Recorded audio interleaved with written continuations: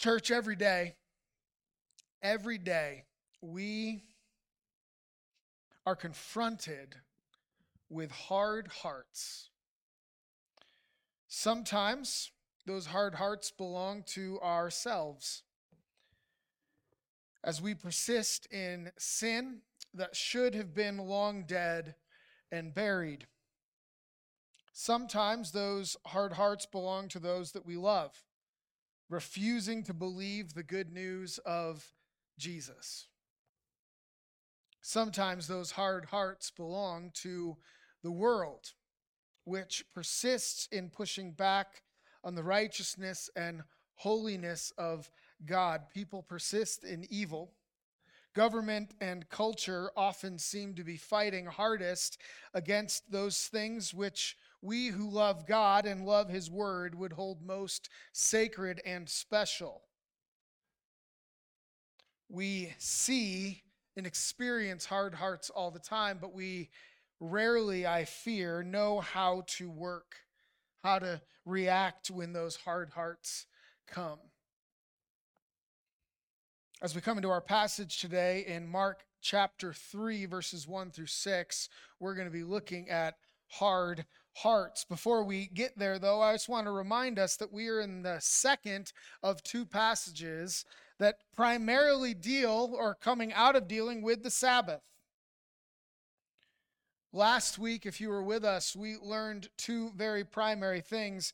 The first is that Sabbath was meant to be a blessing for the people of God. That includes us. The second thing that we learned is that Jesus is Lord of the Sabbath. And if He's Lord of the Sabbath, then it's His day to use as He will. And that's where we come into our passage today, which really in some ways is the proof in the pudding, if you will, of what He said, that He is Lord of the Sabbath. And because of that, He can heal and He can lead in that day and on that day. What we're going to read is really sort of the proof that as Jesus makes some bold statements, He backs that up with miracles. And He backs that up with the authority that He carries. So again, we're in Mark chapter 3, verses 1 through 6. Here's what it says. Again, He entered the synagogue, and a man was there with a withered hand. And they watched Jesus to see whether He would heal him on the Sabbath, so that they might accuse Him. And He said to the man with the withered hand, "Come here." And He said to them, "Is it lawful on the Sabbath to do good or to do harm, to save life or to kill?" But they were silent. And He looked around at them with anger, grieved at their hardness of heart, and said to the man, "Stretch out your hand." He stretched it out, and his hand was restored. The Pharisees went out and immediately held counsel with the Herodians against Him, how to destroy Him. Now, church, we see in our passage a few pretty clear signs of what we can call brokenness. You have the man with the withered hand. We know as believers, as Christians, as we read through the Word of God, that illness and brokenness in our bodies, even getting old and frail, is all a result of the brokenness of this world. Not only that, but in our passage we have the Pharisees beginning to seek to kill Jesus. There perhaps isn't any greater brokenness or sin than that. And church, there are many kinds of brokenness and sin in this world, but one of the hardest for most of us to deal with is that of hard hearts. That of hard hearts. Whether we encounter that in the world or in those we love, or I dare say in ourselves at times, hard-heartedness is a difficult thing to deal with. And so today what we want to do is look at the dangers of a hard heart, as well as see how Jesus responds to it, that we might too learn to respond in a similar way. So we want to start today with the dangers and signs of hard-heartedness. And the first, number one, is going to be our definition. We need a good definition of hard-heartedness, and here it is. When you know what you should do or how you should think, but refuse to do so. That is hard-heartedness, knowing what to do or think, but refusing it. And we're going to see that kind of flow into our passage here. Look with me, starting in verse 4. Jesus says to them, this is to the Pharisees, "Is it lawful on the Sabbath to do good or to do harm, to save life or to kill?" But they were silent.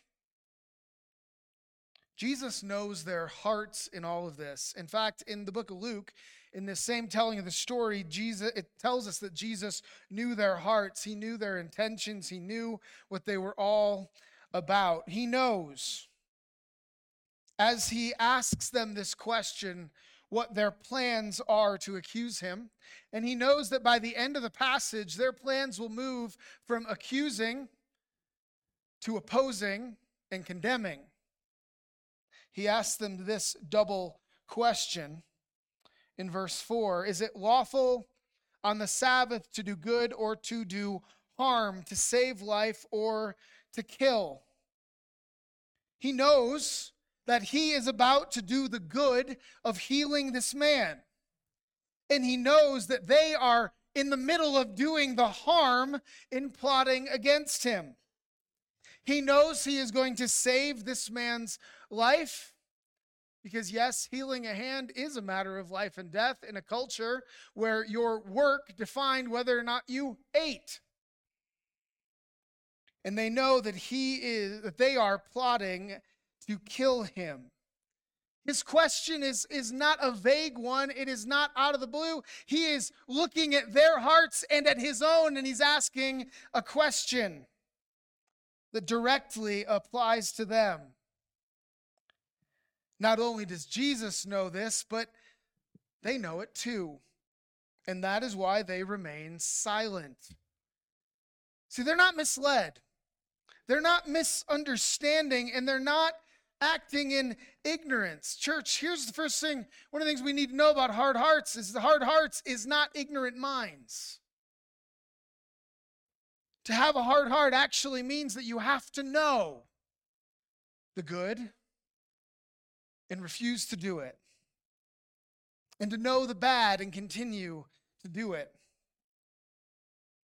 Jesus asks this question, and it reveals their hearts. The right answer is, of course, that even in their own rigid and legalistic frameworks, they were allowed to do good and save life on the Sabbath, but they can't say that, even though it's what they believe, because they are currently seeking to do harm and to kill on the very Sabbath that they are trying to protect from the good that Jesus is seeking to do that day.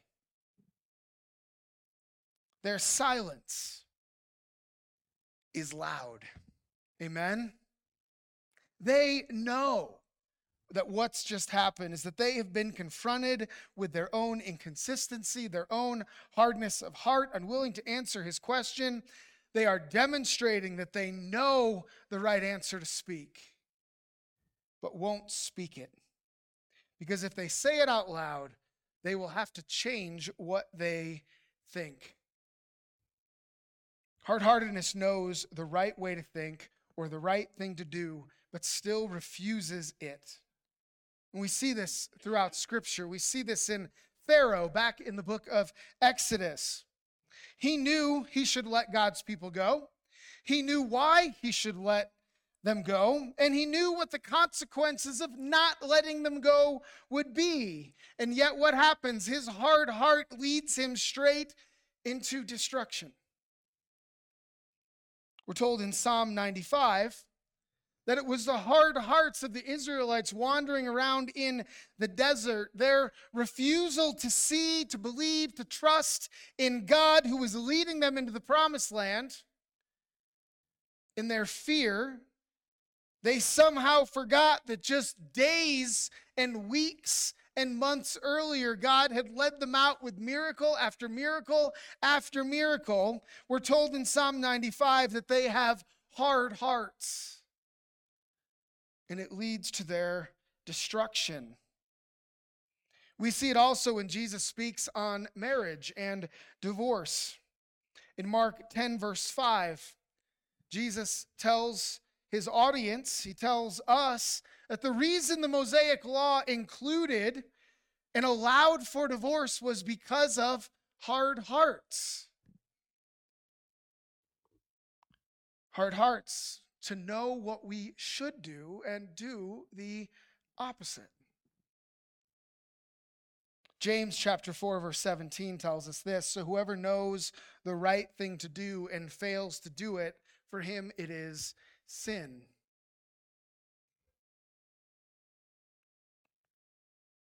It's easy to look at the rest of the world, and it's easy to look beyond ourselves and think about hard-heartedness, but the question must come to us as well, whether or not when we are confronted, when we have conflict with what Jesus says, when our assumptions come and our beliefs must be changed by what he says, our understandings must be changed, will we have soft hearts or hard hearts? Will we know but refuse?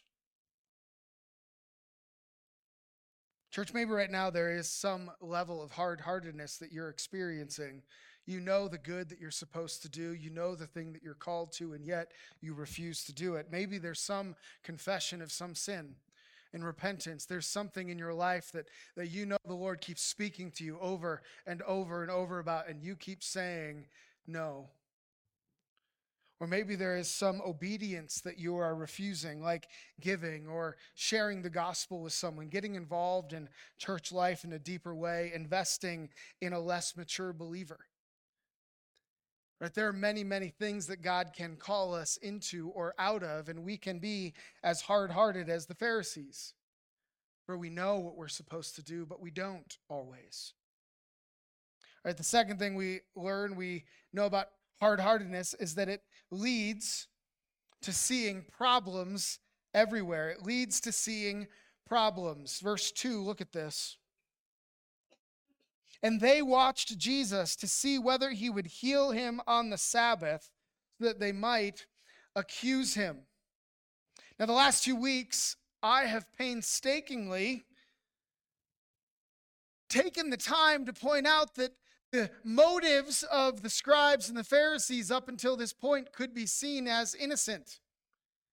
They seem to be asking good questions. They seem to be wanting to know more about what Jesus thinks and teaches. I fundamentally believe, and I think we should all, that we should see the benefit of the doubt and give the benefit of the doubt as often as we can with people. But all of that falls apart right here. Because the text tells us that their whole purpose in this whole thing is to accuse Jesus. So let's be clear about this. They are looking at Jesus not with wonder, not with awe, not with seeking to understand, but with accusation. And this is because hard-hearted people are always looking for problems.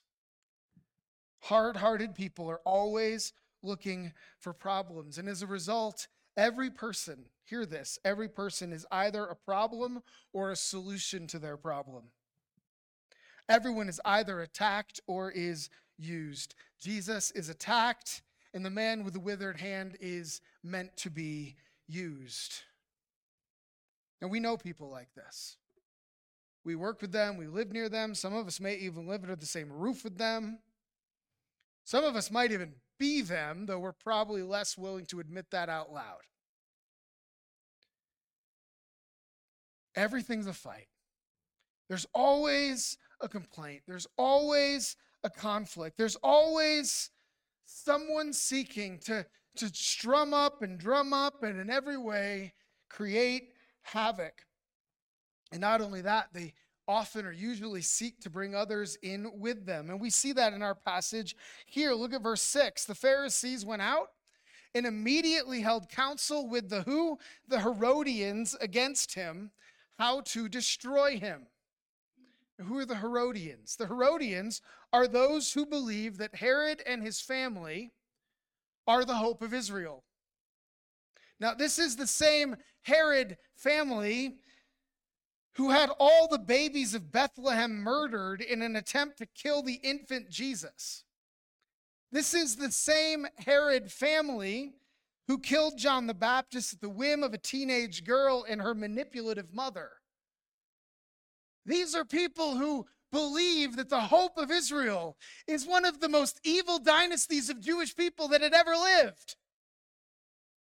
And the Pharisees, those who are supposed to be protectors of God's word and his ethics and his law, what do? They're partnering with them.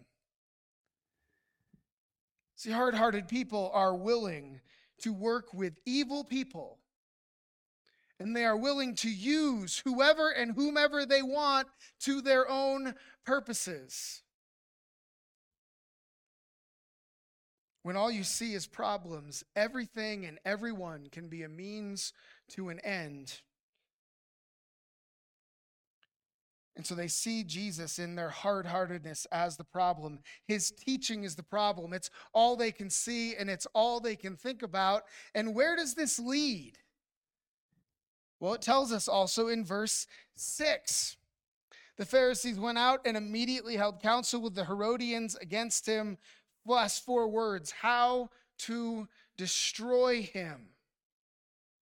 Now, verse 6, this word destroy, it's the same word that was used back in chapter 2, verse 22, when Jesus was talking about the wineskins. And he said that when you mix the old and the new, what happens? Both are destroyed. This is a great foreshadow of Jesus, even to his own death. The same word is also used in Matthew chapter 26 to those who live by the sword, who perish or are destroyed by the sword. This is where seeing everything and everyone as a problem leads. They are confronted with their own hardness of heart in Jesus' questions, and it is clear that in Jesus confronting them with the hardness of heart, that either the truth must die or he must. And that's what happens when any of us are confronted with the hardness of heart that we have. Either the truth of that will need to die, or, hear this, we will. And as they are unwilling to confess and unwilling to repent and turn to Jesus, they instead do what? They instead plot his death. And church, that leads us to number 3, the hard-heartedness that angers Jesus. Hard-heartedness angers Jesus. Verse 5. And he looked around at them with anger, grieved at their hardness of heart. The word here for anger is the word fury. Right? This is not a mild anger. This is not a meek anger. This is a really, really directed anger. And that is followed up by grief, which we'll come to in just a moment. And for clarity, I'd like to remind you about who Jesus is and what we know about Jesus. Jesus, as we read in Scripture, has all manner of compassion, pity, and even acceptance for men and women who are stuck, enslaved, and trapped in all manner of sin. Amen? I mean, think about this. How does Jesus react to the woman caught in adultery? With compassion and love and acceptance. Financial sin and greed, like Matthew the tax collector and Zacchaeus, he welcomes them into his fold. Unbelief, like the man whose son needed healing, who cries out, "I believe, help my unbelief." What does he do? He responds and heals his son. Peter denies Jesus 3 times and is then welcomed back in 3 times. Jesus even has mercy on Saul, who persecuted the church and oversaw the stoning to death of the first Christian martyr, Stephen. Jesus' reaction to sinners is full of compassion and mercy and love. And yet, he encounters the hardness of heart of these Pharisees. And what is his reaction? He's furious. He's furious. Now, hear this. This does not mean that someone who has a hard heart, whose heart is then softened, will not be accepted into the kingdom.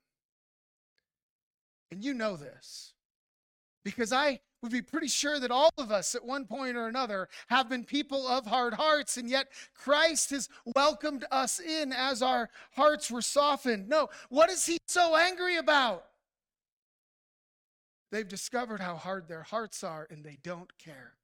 And they persist in that hardness of heart.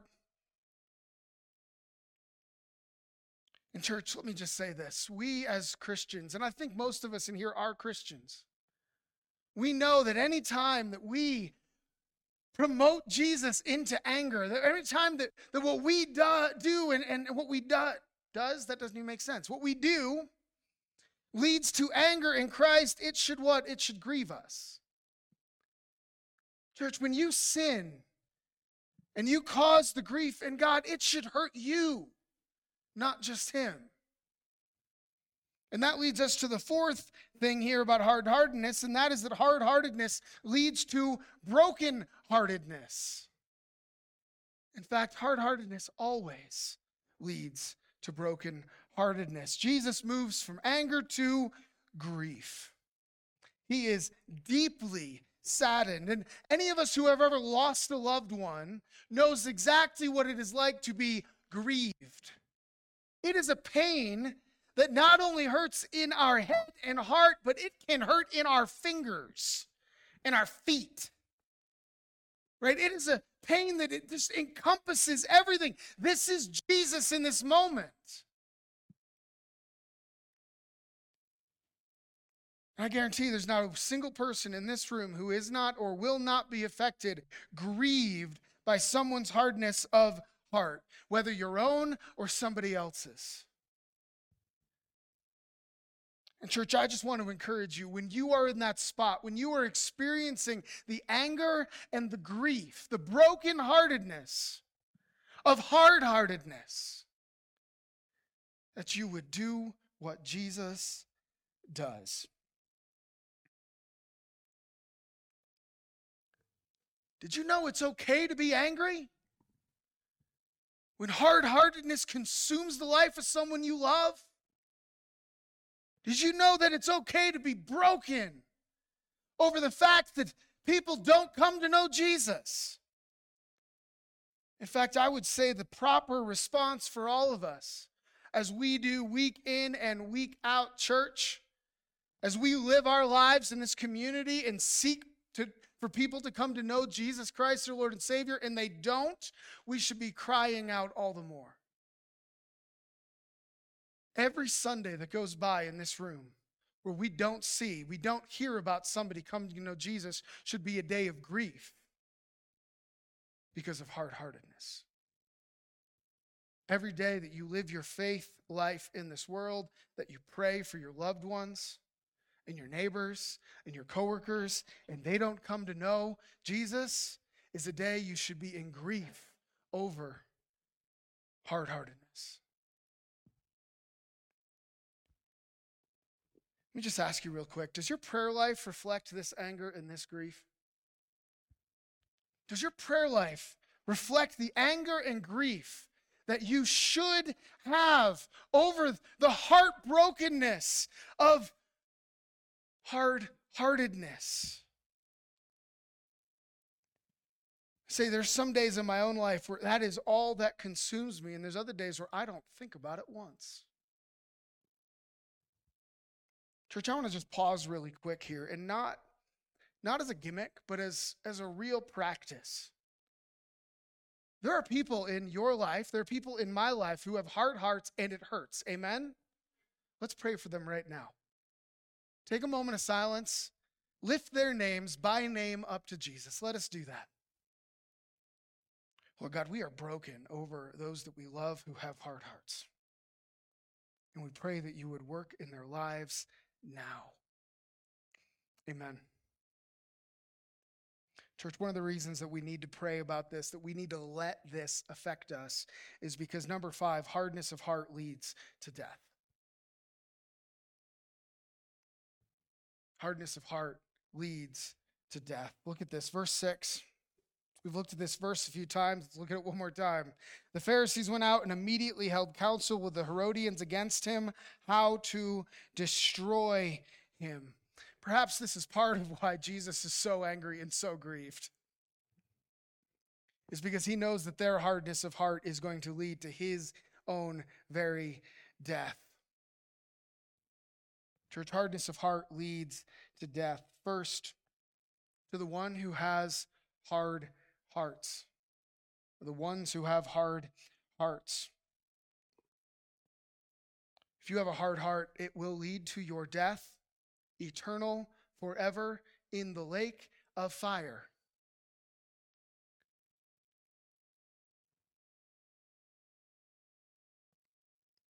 Hard hearts lead to destruction. We see it in Pharaoh. We saw it with the Israelites. We see it all the time. Look at the words in Hebrews chapter 3, which are also a quoting of Psalm 95, which I've already referenced once today. Here's what it says in Hebrews. Today, if you hear his voice, do not harden your hearts as in the rebellion. For who were those who heard and yet rebelled? Was it not all those who left Egypt led by Moses?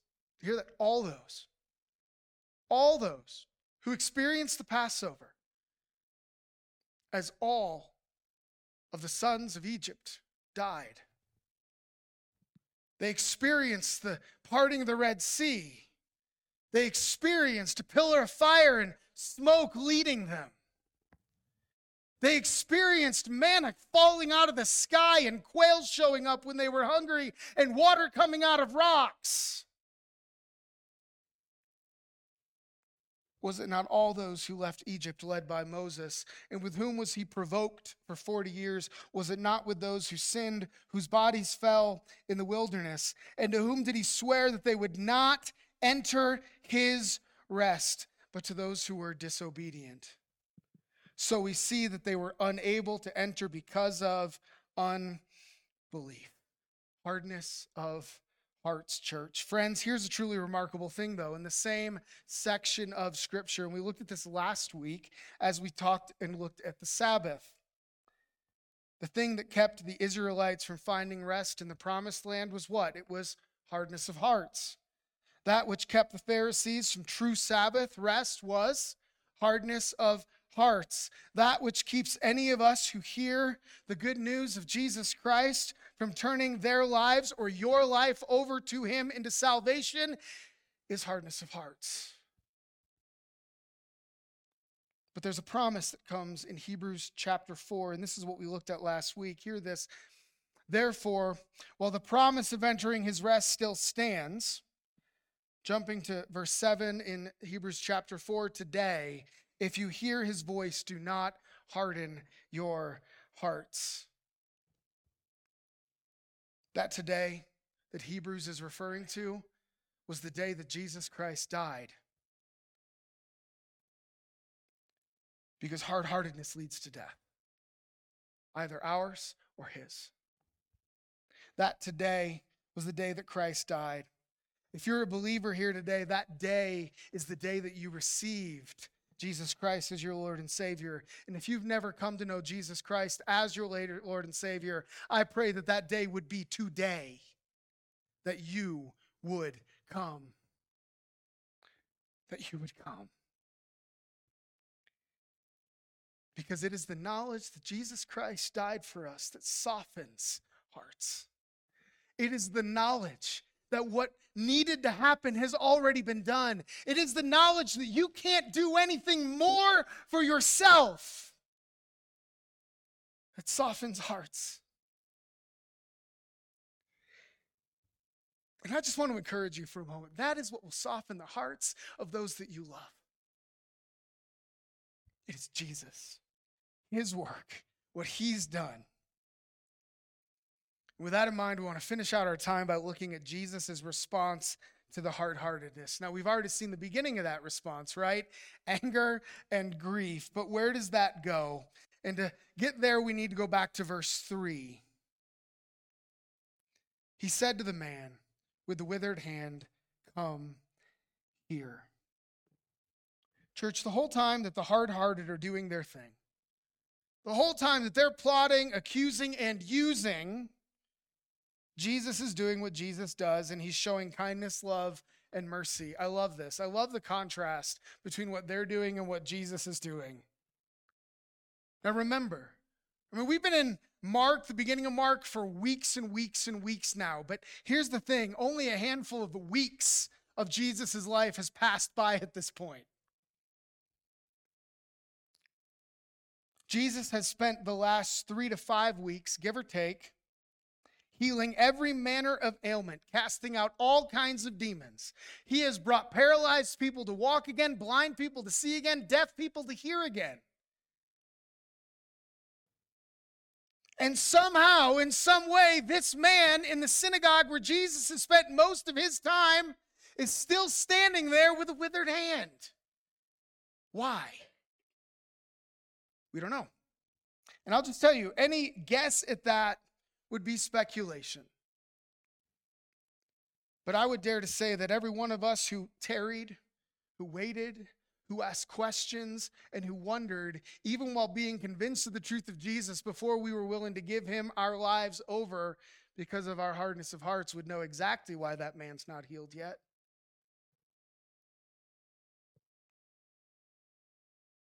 Jesus says to him the words that every one of us longed to hear and didn't know it, the words that we still long to hear even if we've heard them before. Jesus says to that man, "Come here."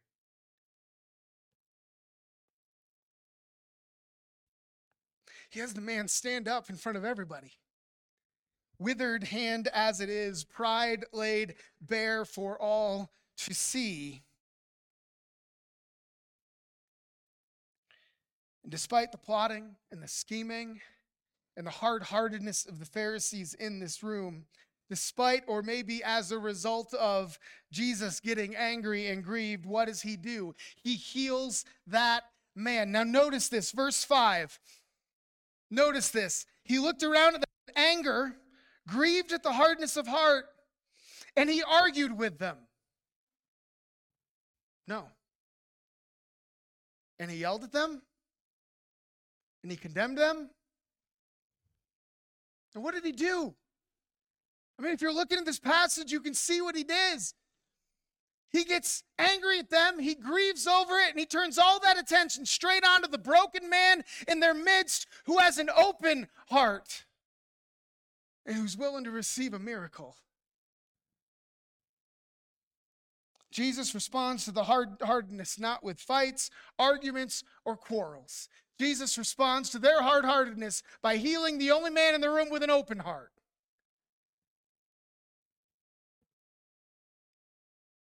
What if we responded the same way? What if when we respond to the brokenness in the world, the hard hearts of our culture and our government, of the loved ones that we love that are just hurting us, what if we responded to all that pain, all that grief that we experience the same way Jesus does? And we take all of that and we put it into loving those people that have open hearts instead of fighting against those who have closed ones. I can tell you, my first response when a loved one has a closed, hard heart is to argue. It's my first response. It's even my response when they're not even around me. I can spend hours and hours dreaming up arguments to make about them and for them that might convince them of the truth. Do you know that every expert on debate in the world agrees on one thing? Argument only hardens hearts more. The more we argue with people, the harder their hearts get. You ever experienced that? So what if when the government passes laws that we hate, that hurt our hearts,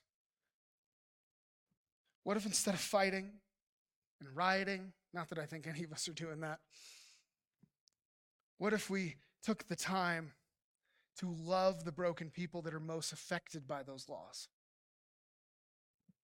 What if when friends and family turn their face against Jesus and all they want to do is rage and fight against the God that you love, you simply turned your love on them and on those around that might see and experience what God has done in you? What if when we experience the own hardness of hearts that we experience in church, I know we experience this too. I've been a Christian long enough and a mature believer for long enough to know that there are times, there are days when I say no to the Lord. When I come face to face with my own hardness of heart, I'll tell you, when it does, it usually grieves me. And what if instead of working through the pain of that on myself, I turn that into obedience and ask the Lord to soften my heart? Church, as we approach hard-heartedness, I want us to do so as the way Jesus did. And that's what we need. That's what the world needs. That's what the hard-hearted world needs. So what do we need to do? Number one, you know me well enough to know where I'm going. Number one, we need to be in prayer. But let me guide you a little bit in that. If you're taking notes, write these down. If you're not, write them down in your head. Psalm 51, verses 10 through 12. Psalm 51, verses 10 through 12. David, the man after God's own heart, asked God himself for a new heart in response to his own sin and his own hard-heartedness. Pray through Psalm 51, verses 10 through 12. Add to that Psalm 139, verses 23 through 24. Search me and try me and know my ways. Show me if there is any unright ways in me. Psalm 95, verse 6 through 11. We've referenced that at least 3 times in the sermon today. We are called to not harden our hearts, but to soften them. Church, as you would pray those verses this week, ask the Lord to show you any hardness in your own heart. And if you find any, repent and confess before the Lord Jesus Christ, because hard-heartedness leads to death. But soft-heartedness leads to life in Jesus Christ. If you have never received Jesus Christ as your Lord and Savior, if you have never softened your heart before him and accepted what he's done for you, then today is the day. Do not persist in the hardness of heart. Jesus invited that man. He said, come.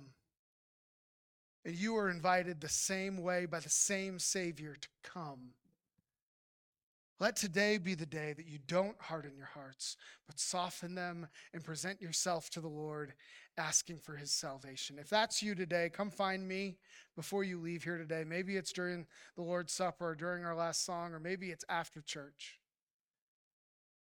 But church, I invite you to come on the invitation of Christ, to have a soft heart and to let that carry you into this week and into this season and into the rest of your life. Lord God, we just come before you and we pray that you would work in us, heal us, save us, and rescue us. Lord, I pray that we would have soft hearts, and I pray that those people in our lives that have hard hearts, Lord, that you would soften them with your love, with your kindness, with your mercy, with your grace. Lord God, I pray that we would have opportunities to speak into those moments and into those people's lives. Lord, I pray that you would convict us where we need it, Lord God, that we would have truly broken hearts over the hard-heartedness that we encounter. But Lord, that would not crush us or break us, but that would drive us like you, Lord, to love those who are ready, to love those, to find those who have soft hearts and need you. God, we thank you and praise you in the name of Jesus. Amen.